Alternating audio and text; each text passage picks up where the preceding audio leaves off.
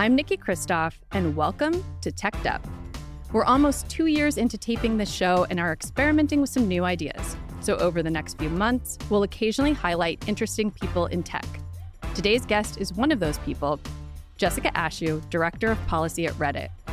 Yep, Reddit's very much in the headlines right now, and we take a high-level look at those issues. But this conversation mostly focuses on her non-traditional path from the Middle East to Silicon Valley, including some practical advice for anyone looking to make the leap from the public sector into tech. Today's guest is Jessica Ashooh, who works on public policy at Reddit. Jessica, thank you for joining us. Thanks for having me. As background for our listeners, you're a graduate of Brown University, you have a doctorate from Oxford, you're a trapeze artist, a Marshall Scholar, you box. This is all just on the internet. You speak French and Arabic. This is all true, yes? This is all true. You were on Jeopardy? I was, yeah. Okay, so you're here because I was like, I want to be friends with Jessica. So we're going to start a series called Fascinating People in Tech. People Nikki will drag onto the podcast to become friends with. So thank you for taking the time. Anytime. So I want to talk a little bit about, well, first of all, most people who use Reddit really use Reddit is my impression. And then there are people who have a vague familiarity with it. And then I think there are a lot of people, even people who work in and around tech, who have the gist of it, but they're not really users. So I thought we'd start with just a Reddit 101.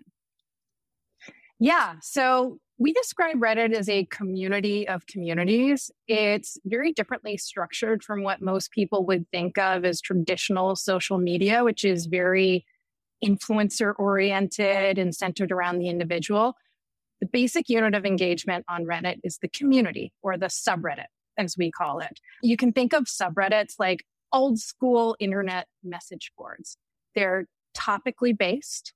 They're created by the users. They can be about any topic under the sun. So, serious things like politics, addiction support, entertainment things like sports or television shows, and then ridiculous things like cat teeth or paws or the way that cats whip their ears back when they hear something behind them. I'm serious. It's a real subreddit called Airplane Ears. Okay. I think we should link to all of these. So just so you know, this is like a very cat forward group of people. Even our producer is like obsessed with his cat. I'm obsessed with my cat. Multiple people in and around this podcast have cat tattoos. I'm not confessing to one. I do have one. But yes, we're interested in these cat subreddits. And also, wait, quick backup. You have a 3-legged cat yourself. I do. The joke goes, I have a 3-legged cat and a 1-legged boyfriend. So my youngest niece thinks that I chop off legs. We'll add this to our fascinating person list. But so in addition to what did you say? Cat's ears backwards?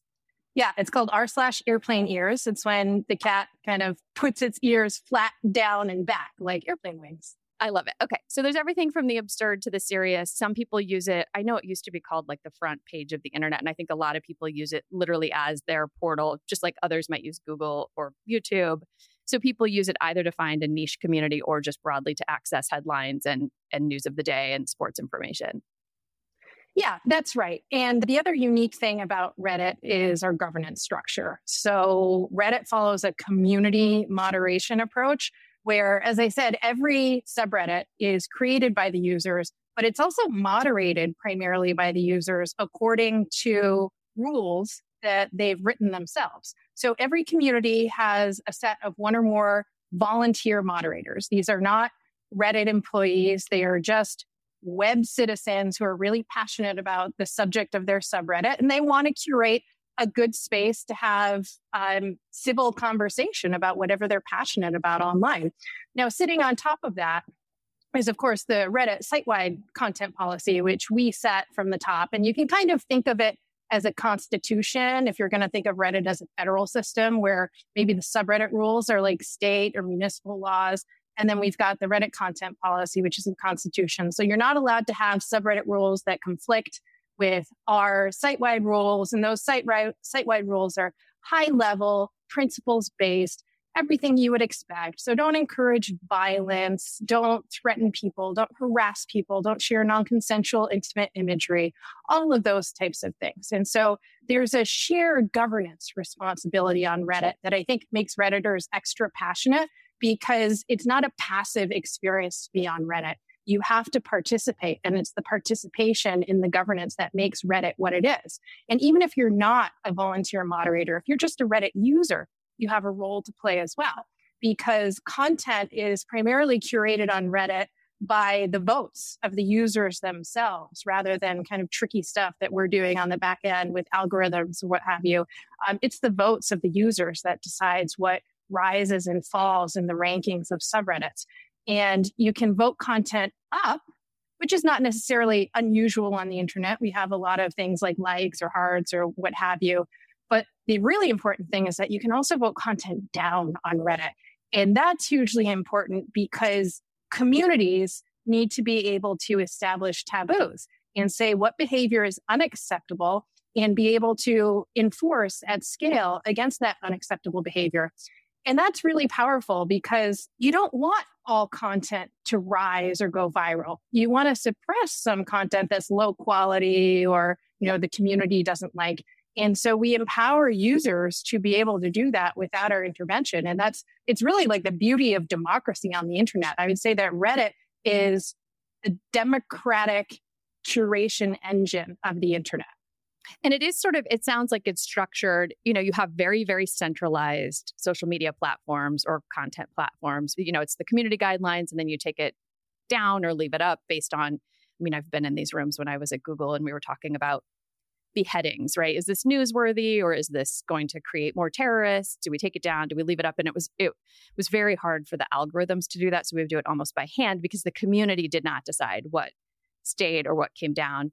You now have even more hyper-centralized figure. And I'm not really asking you to weigh in on Elon Musk, but he seems to be making sort of like, paternalistic, whatever his personal values are. Some stuff he's leaving up, some stuff he's taking down, and it's not totally clear that that's in line with written guidelines. And then you guys have essentially like almost like a Supreme Court sitting on top of communities that are self-policing. Yeah. That's right. In a lot of cases, you really need to be like deep in the culture of the community to understand if something is threatening, if something is harassing. And that's certainly the case when we're talking about things on a global scale. I'm Jessica, the American sitting in San Francisco. I'm not necessarily going to have a really great nuanced take on what's hate speech in Indonesia, but an Indonesian moderator certainly will be attuned to the local language, the local nuances. And so by empowering local people to be able to curate and guide their local communities, we really scale in a way that you can't with centralized moderation. I don't care how big or resourced your company is. And by the way, Reddit is not one of the bigger companies in this space. And so by involving the community, it really allows us to punch above our weight. Okay, so the great thing about this conversation is right before we started recording, I was like, listen, Jessica, the one thing I don't want to talk about is content moderation. I was like, everybody's talking about it, but you almost can't talk about Reddit without talking about it. But what I do want to talk about is something you're really passionate about that I'm not sure people are thinking about, and that is anonymous speech on the internet. You have some thoughts?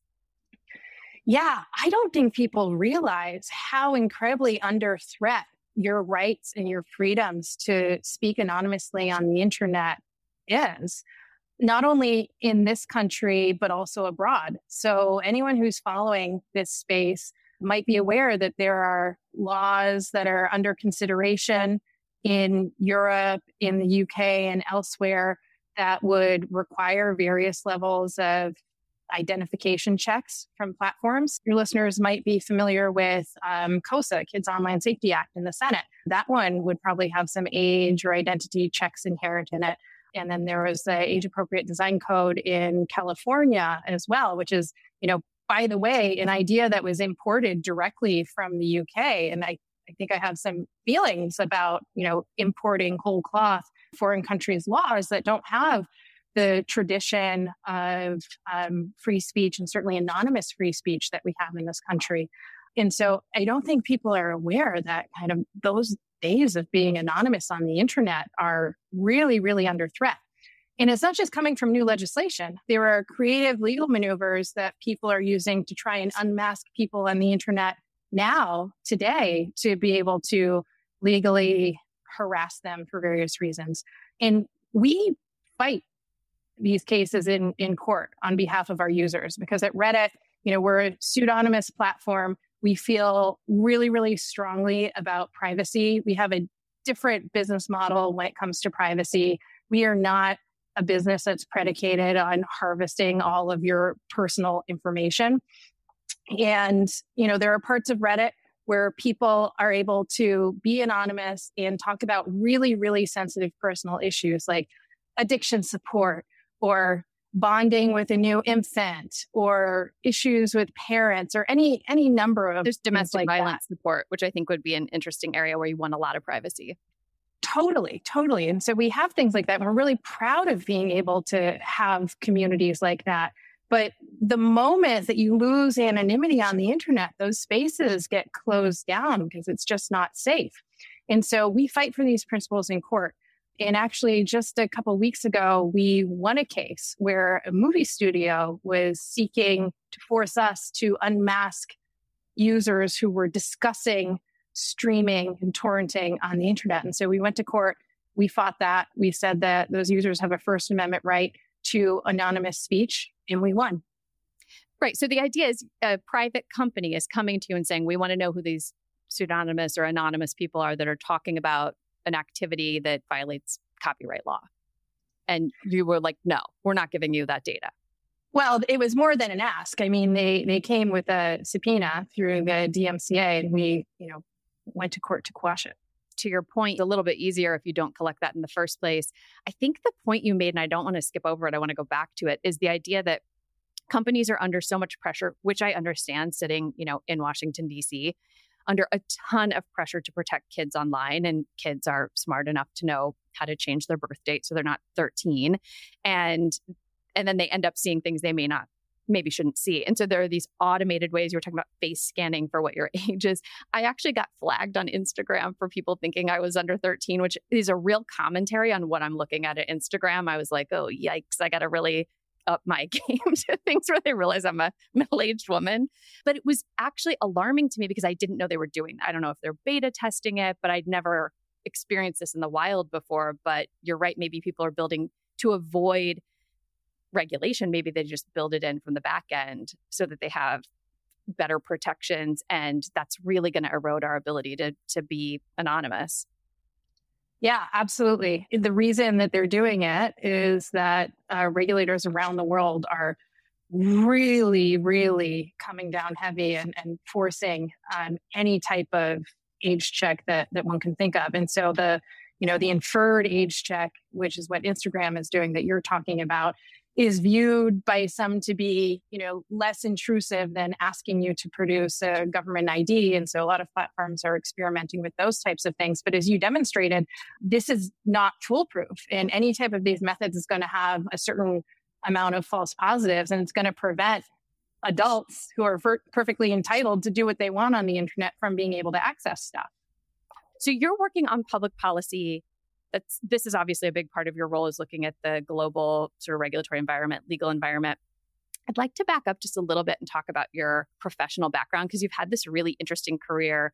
And many of our listeners work in the public sector like you have and may want to go into the private sector. Certainly next year, we're going to see a lot of turnover. And I was, first of all, just wanting you to outline kind of how you arrived where you've arrived, and then any thoughts you have on how people might make that transition or rewards that you've seen going into the private sector, just your personal thoughts on it. Yeah, I have a really weird nonlinear career, especially for tech, but I love it. And it's made me who I am. And it's really enriched every step of my career so far. So I am all for people with non-traditional backgrounds entering tech. I like to hire people who don't have tech backgrounds. And so I really want people not to be intimidated because they don't have kind of the correct resume or something like that. And yeah, so, growing up, my passion and interest was always in diplomacy and specifically the Middle East. I like hard problems. My father's family also historically comes from Lebanon. So I always had an awareness of the Middle East as a region and its politics. That's what I studied and did for my whole academic career up to and including a PhD. And, while I was a graduate student, I took some contracting jobs in northern Iraq and Kurdistan because I thought it was really, really important, particularly as an American of our generation, to be able to experience that conflict on the ground and to be able to understand what was happening.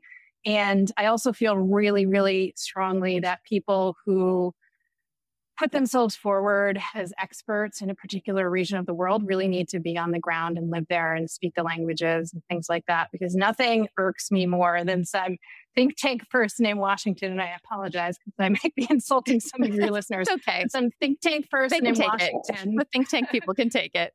Yeah. Who, calls themselves an expert in the Middle East or wherever. They don't speak the language and they've never lived there. And so I, wasn't going to be one of those.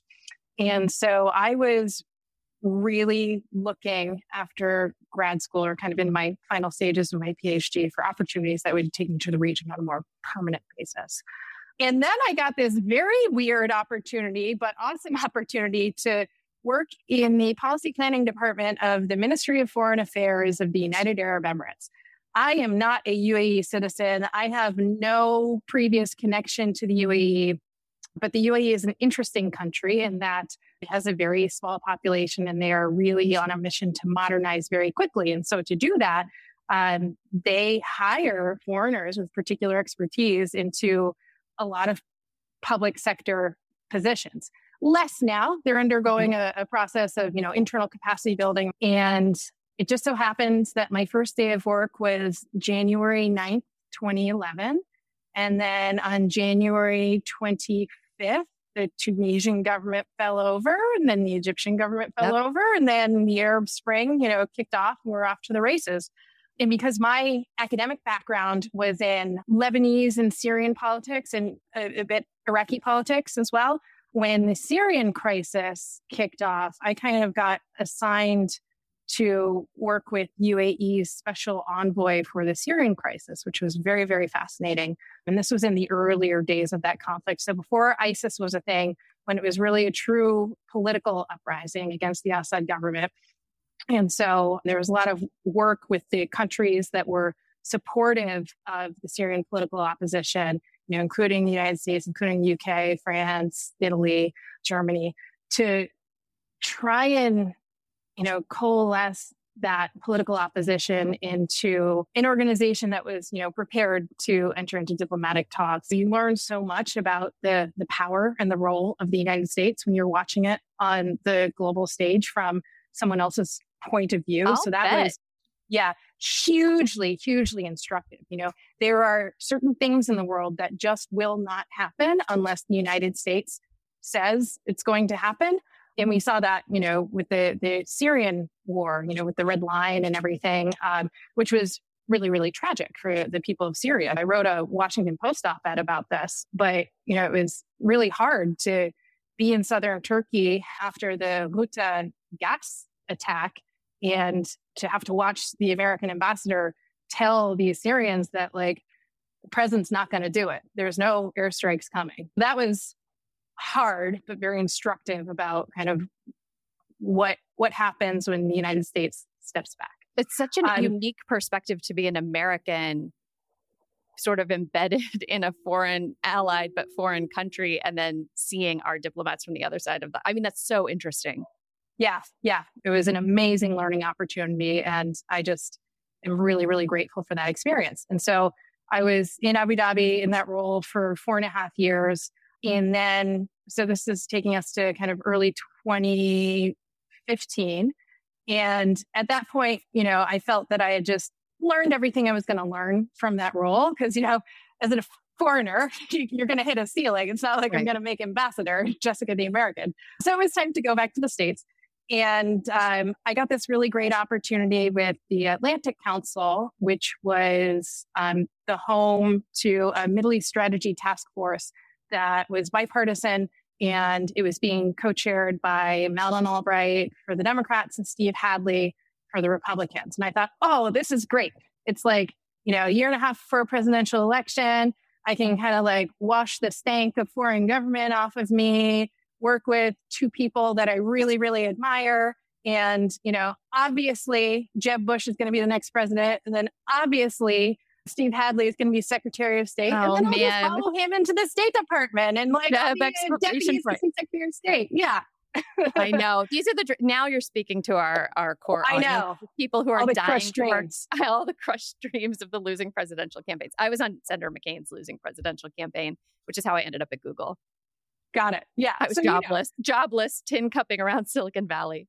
Totally. Right. And so when that happens, I had some choices to make, and I didn't really like living in Washington. It's not really my city. And so I was fortunate in that I had a mentor who kind of straddled the three worlds that were interesting to me, which is kind of youth politics in the Middle East, what we used to call centrist, internationalist Republican politics in this country. I don't know if it exists. R.I.P. No, I know.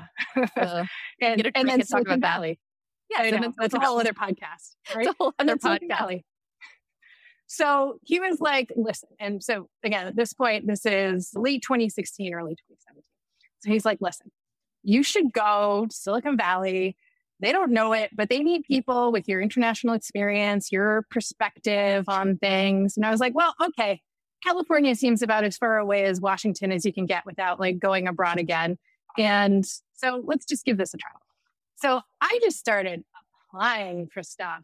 I didn't really have any connections and got a lot of doors slammed in my face because as we talked about, I have a very non-traditional background for tech and like people didn't really know what to do with me. I actually applied for my current job on Reddit cold off the LinkedIn job board. Okay. And bless them, they thought my resume was interesting. And so I got an interview and that's how it all happened.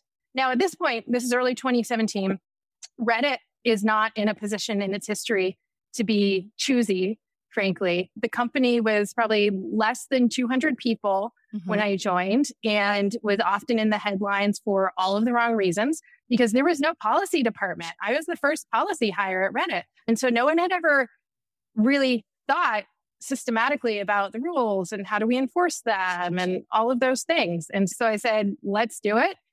And it's been so great. It's just been such an enriching experience to be able to grow with the company and learn with the company and build the policy practice at Reddit from the ground up. And it is sort of, I think you're right, it is rewarding for people to come in with an outside perspective and help inform the policies as they're built. So when I went to Google, I also had absolutely no tech background whatsoever. I'd been an attorney and then I'd worked as a public policy advisor and a pollster. But I ended up, this is advice, there are a lot of people right now between jobs and people who are leaving the government potentially.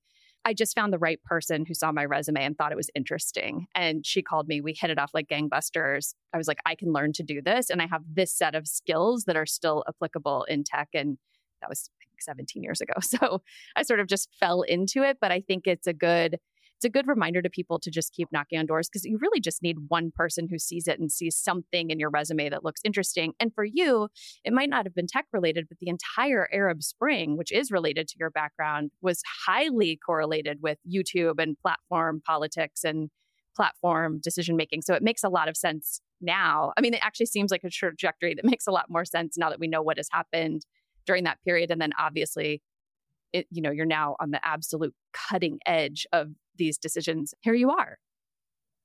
Yeah. And it's funny because, I mean, often people will think about the Arab Spring and think about all of the content moderation decisions that arose from, ISIS and terrorist stuff. And like, yes, I have a background in that and I can do that. And I can like watch an Arabic video and tell you if they're just like excited about a football match or if they're saying they're going to blow something up.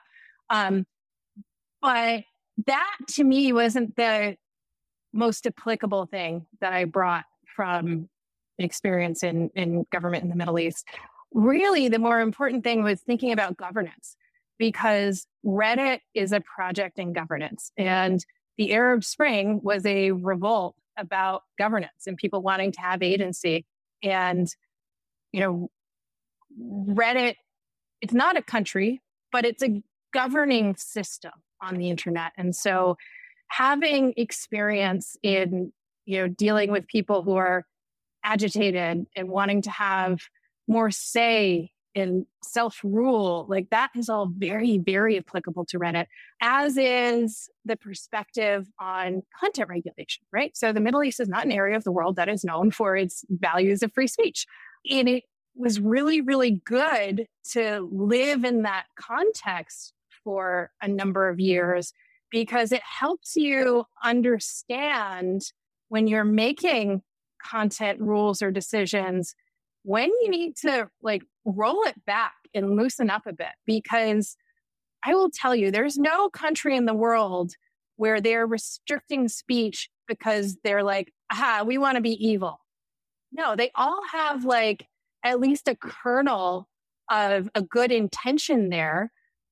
But we know from, our founders and the Enlightenment and political history that things start to get really complicated when the government decides that it's going to draw lines around speech. And, once you draw one line, it becomes a slippery slope. Well, this actually brings us full circle because I was explaining how I found you, which is you are right now literally are exactly what you just talked about, modeling, dealing with a governance situation right now. It's hot. It's in the headlines. And that's how I ended up thinking, Reddit would be a cool episode. And then I found you and I was like, she seems really cool. And we want to find out more about what she does for a living and who Jessica is. So I know you're super busy. I know you're on the West Coast. I know you fled Washington. I was the opposite. The minute I could get out of the Bay Area, I was like, I'm out of here. These are not my people. I got to go back to DC.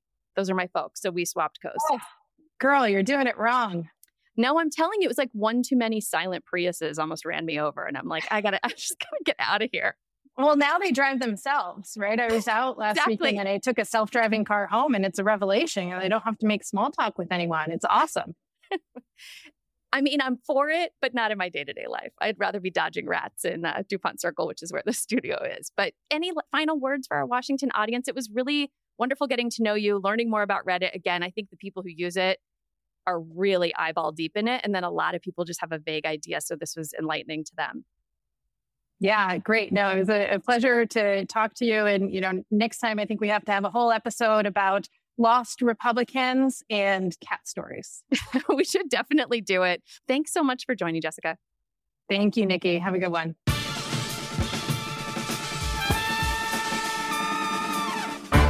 On our next episode, I'm joined by the new CEO of Project Liberty, Martina Larkin. We talk about the nonprofit's mission to make the internet a safer, healthier place. Specifically, how can DSMP help you wrangle control of your data back from the social media giants? Also, what the heck is DSMP? Tune in to find out.